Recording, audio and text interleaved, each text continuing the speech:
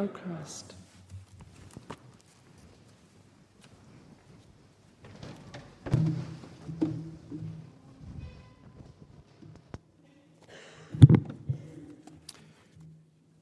Took longer for Johanna to walk to read that reading than it did to do the reading. As we stand, let's pray.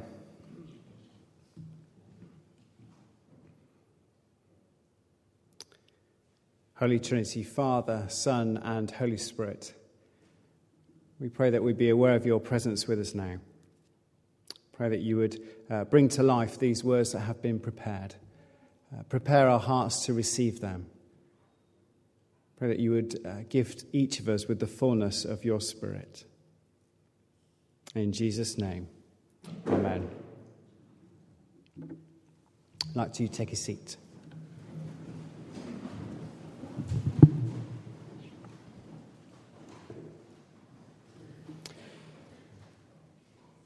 In June 2007, a friend of mine was diagnosed with cancer. You might have heard of him, you might have recognised him. His name was Rob Frost. He was a Methodist national evangelist, somebody who'd been in the head of the Methodist Church for many, many years. He'd organised Christian musicals and festivals, an Easter People annual conference that many thousands visited. He facilitated what were called Share Jesus teams, early evangelistic teams, and many church planting initiatives. When I was in my early 20s, I was part of his organisation. He was very much a mentor to me, and my first steps in sort of Christian discipleship and Christian experience were usually as part of his initiatives. As I got older and he became older, he became more and more of a mentor to me. Rob's cancer progressed very, very quickly, and he died just 5 months later, in November 2007. I was in the Philippines at the time, and the last time I'd seen him was just 2 years earlier. Then he was in his early 50s, and he was in a very reflective mood. He was considering the next 10 years of his sort of paid ministry from 55 to 65, the final lap, if you like. He was soon to disband much of his work and focus on just a few small key areas. His work, his ministry had been very successful, but he wanted to focus it. In the months between being diagnosed with cancer and dying, he kept a journal. And as part of that, he wrote a letter to church leaders, to many of his friends and colleagues and others like me who he had mentored. And in that letter, he talks about Pentecost. And he talks about some of the key insights he's learned throughout his years in ministry. As he approaches the final lap of the final lap, his thinking is distilled down into what's really important. He writes this about Pentecost. When the Spirit first came at Pentecost, he did two things. First, he empowered the very ordinary, scared and hesitant followers of Jesus with the fullness of God's Spirit. It was intensely personal, life-transforming and enabling. The Spirit turned them around, gave them gifts for service, and a personal experience of intimacy with God, which showed them that what they believed was true. We need some more of that for sure. Before he ascended, Jesus said this, "Do not leave Jerusalem, but wait for the gift my Father promised, which you have heard me speak about. You'll receive power when the Holy Spirit comes upon you, and you will be my witnesses in Jerusalem, Judea, Samaria, and to the ends of the earth." You will receive power. That was the need of the church in those first centuries. It's the need of the church today. There's a need for the power of God in our midst. There's a need for us to receive the fullness of God's Spirit and to see our lives transformed and our Christian ministries enabled.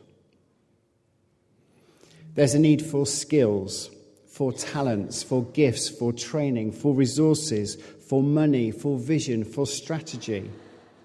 And churches like St. Giles are good at those things. We have many professionals among us, many gifted people, many resourceful people, many trained people, people who are good at vision and good at strategy. But these things can only take us so far.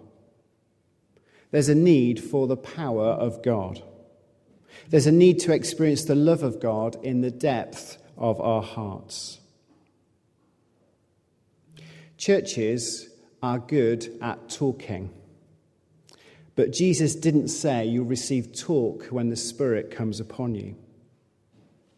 Churches are good at meetings, but Jesus didn't say you'll receive meetings when the Holy Spirit comes upon you. Jesus said you'll receive power. Billy Graham said this: "Everywhere I go, I find that God's people lack something. Everywhere I go, I find that God's people lack something." Now, Billy Graham, it's estimated, spoke to more people, sort of face-to-face, if you like, than anyone else who's ever lived. He held Christian rallies around the globe, services on every continent. Millions and millions of people gathered to hear him through the course of his ministry. Some of those meetings had up to 1 million people just all in one place, all hearing him speak and preach. Billy Graham went to a lot of places and he met a lot of Christians. He met some of the finest leaders in the church. He met Christians from around the world. He spent all of his time with committed Christian leaders, planning evangelistic rallies. Men and women with a vision for outreach. Men and women who were longing to see their friends and family coming to faith. Church leaders who were desperate to see their communities transformed and their churches enlivened. He met with the prayers and the activists. He met with the people who were up for it. He met with the people who would organise and resource and promote and plan and recruit for his evangelistic campaigns. And he said of these activists, these leaders, these fine people, these people with vision and strategy and plans and commitment and energy, God's people lack something. They are hungry for something. Their Christian life is not all they had expected, and they often have recurring defeat in their lives. I wonder, do you feel the weight of that? Does that ring true for you? If I'm honest, it does for me. He went on to say, "The most desperate need of the world today is that men and women who profess Christ are filled with the Spirit." That's the verdict of Billy Graham, probably the leading evangelist of the 20th century. Be filled with the Spirit. That was the verdict of the Apostle Paul, the leading evangelist of the first century. The man who went from persecutor to pastor. The man who encountered Jesus on the road to Damascus and was blinded by the glory of his presence. The man who, a few days later, would meet Ananias in his house, who would be prayed for, who would be filled with God's Spirit and would find the scales fall from his eyes. He writes in his letter to the Ephesians, "Do not be drunk on wine, but instead be filled and keep on being filled with the Holy Spirit." One of the things that marks St. Paul's life was a radical discontent with his Christian life. A radical discontent with his Christian life. He was constantly looking for more of God.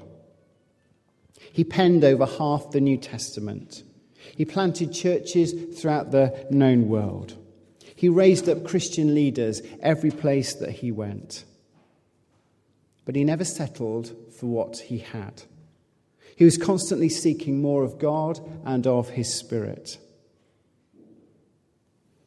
He wrote the letter to the Philippians, the letter that contains that great hymn of praise to the Incarnation.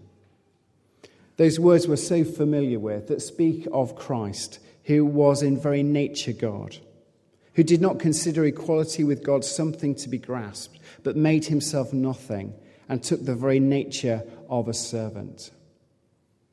The man who wrote those words must have had a profound insight into the nature of God. He must have had a close experience of the living God. He must have spent ages reflecting upon the Scriptures. He wrote those words when he was in jail. He wrote them jailed between two Roman soldiers. He wrote them to the church that he had founded, that he loved. He wrote them towards the end of his life, when he was on that final lap. And he carried on in that same letter and wrote this: I want to know Christ and the power of his resurrection and the fellowship of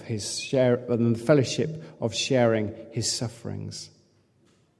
Not that I have already obtained this, or have already been made perfect, but I press on to take hold of that for which Christ took hold of me. The sentence of death hangs over him. And he writes to the church and he says, I want more of Christ. I want more of his power. I want more of his Holy Spirit. I want to know the power of his resurrection. This is Paul, who had known so much of Christ. This is Paul, who had been blinded by the glory of Christ. This is Paul, who writes of a vision where he's taken up into heaven. This is Paul, who's meditated on the nature of the Incarnation. This is Paul in the last lap, and he's still saying, I want more of Christ, and I want more of his Holy Spirit. I press on to take hold of that for which Christ took hold of me. I love that phrase. I love that verse. For me, that's the most succinct description of the Christian life, of Christian discipleship. Pressing on to take hold of everything for which Christ took hold of us. And the good news is that there is more. The good news is there is more. Pentecost testifies that there is more. The disciples were filled with the Holy Spirit that was promised, and that same promise holds out for us too. The good news is that there is no lack of resources on God's side, but there's often a lack of desire on our side. I press on to take hold of that for which Christ took hold of me. I remember that scene from Oliver Twist. I'll read it to you from Dickens. The gruel disappeared. The boys whispered to each other and winked at Oliver. His neighbours nudged him. Child as he was desperate with hunger and reckless with misery. He rose from the table and advanced to the master, basin and spoon in hand, and said, somewhat alarmed at his own temerity, "Please, sir, I want some more." The master was a fat, healthy man, but he turned very pale.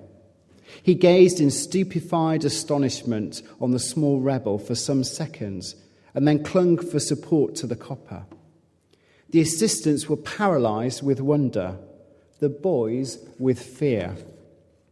"What?" said the master at length in a faint voice.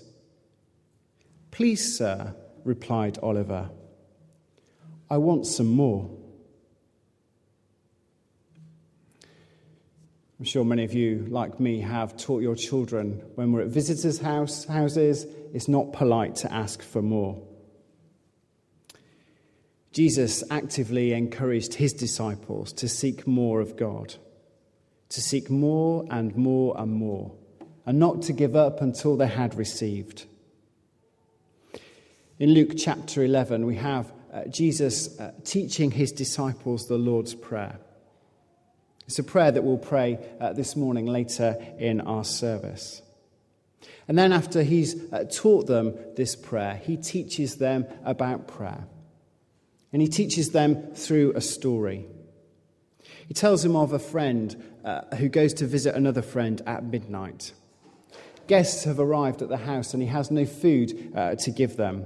So he goes to his friend's house, he wakes him up and he asks him for some bread. The friend looks down from the bedroom window and looks down at his unexpected visitor and says this: "Because of your boldness, I will get up and give you as much as you need." And then Jesus says, "Those of you who are fathers, you know how to give good gifts to your children. How much more will your heavenly Father give his Holy Spirit to those who ask? Ask and it will be given. Seek and you will find. Knock and the door will be opened." Jesus is the exact opposite of Beadle the Master in Oliver Twist. Jesus longs to give more to those who come to him with an empty bowl, in fear and trembling and with temerity. Jesus says, "I am the bread of life. He who comes to me will not hunger. He who believes in me will never thirst." And so the question for us is, are we coming to him? Are we taking hold of him? Are we, in the language of John's Gospel, abiding in him? "Come to me, all you who are weary," says Jesus, "and I will give you rest. Take my yoke upon you and learn from me, and you'll find rest for your souls."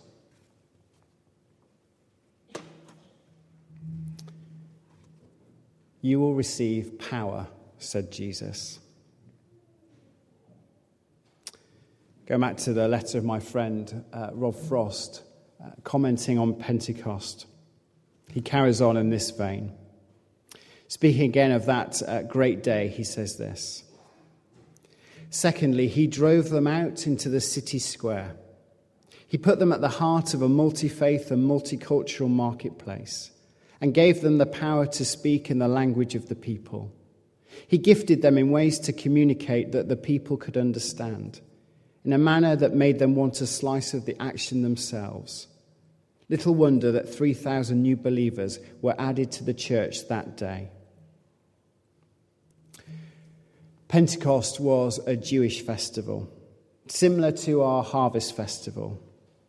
Jews from all around the known world would travel back to Jerusalem, back to the temple, and they would bring gifts with them. Gifts as a sign of thanksgiving for all that they had received. They'd bring them and they would present them in the temple, and there would be prayers and there'd be singing and there'd be feasting and there would be celebration. As the Jewish people gather from all over the world and come back to the temple, the disciples are gathering together for prayer. And they're filled with God's Spirit. And they find themselves declaring the wonders of God in the marketplace. They're thrust out from their prayer meeting into the middle of all those who have gathered. The places they've come from seem quite archaic to us. Parthia and Medes and Elamites. But if you look in a map of the countries of the day, you see that they came from everywhere. They came from Asia. They came from Africa. They came from Europe. They came from Crete. They came Arabs and from Gentile lands, Africans and Jews and converts to Judaism. They come together and God pours out his Spirit on his people. And they declare in languages that the people can understand the wonders of God. Peter stands up and explains what has happened. The longed-for Holy Spirit has come in their midst. He's filled his people, and they testify about Jesus. The prophecy of Jesus has been fulfilled. When the Advocate comes, whom I will send to you from the Father, the Spirit of truth who goes out from the Father, he will testify about me. And you also must testify, for you have been with me from the beginning. The Spirit brings power, and it's power to witness to the living Christ. One of the joys over these last few weeks for me has been to run a confirmation course and to talk with those who are being confirmed of the history of their Christian lives. To journey with them as we discover how Christ has taken hold of them and how they've sought to take hold of all that he has for them. It's been fantastic to see how in each one, as faith has grown, so confidence in sharing that faith has grown. And their confirmation marks the point where they want to stand up and publicly affirm their faith in Christ. But what's been fascinating to hear is how that testimony has taken place in their families, in their workplace, amongst their friends, and amongst their colleagues. That how the Holy Spirit, as he has filled them, has emboldened them and has enabled them. And what he did in those first disciples, what he's done in those who are being confirmed, he longs to do in all of us. The Spirit's poured out on old people and young people, men and women.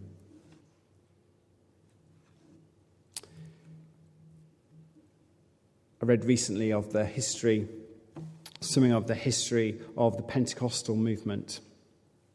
Movement that is now one of the most diverse and energetic forms of the Christian church. Movement which has spread around the world. Movement which began just at the beginning of the 20th century, and a revival in Azusa Street, America. It's now estimated that there are about 500 million Pentecostals in the world today. A little footnote in that history is the story of the first Pentecostal revival in Britain. And it took place in a little Anglican church in Sunderland. The vicar of the church was a man called Alexander Boddy. He lived and worked in Monk Wearmouth, an area populated largely by steel workers. He was heavily involved in mission to them and in charitable works for them. But he became disillusioned with his own effectiveness and began to pray for God's Spirit to fill him and bless him. A few years after he began praying, revival fell. And there's still a plaque on the wall of that church which reads, "When the fire fell, it burned up the debt." The church had a big building program, wasn't able to pay for the work that had been done. And then there was a Christian revival, and the money was forthcoming. Alexander Boddy writes in his journal of the experience of being filled with God's Spirit. And he wrote this. It was on the 21st of September 1892, at about 8:40 in the morning, in All Saints Church, Monk Wearmouth, that the Holy Spirit in infinite love came upon me. It was actually at the 8 o'clock communion service. The experience overwhelmed me. My voice broke and tears were in my eyes. I knew he had come, and I was filled with his grace and heavenly benediction. I knew that he had come. and I was filled with his grace and heavenly benediction.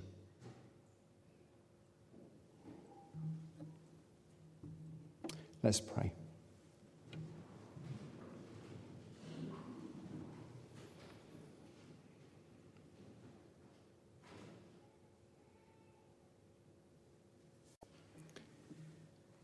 Lord, we thank you for the experience of Alexander Boddy, which he recorded for us.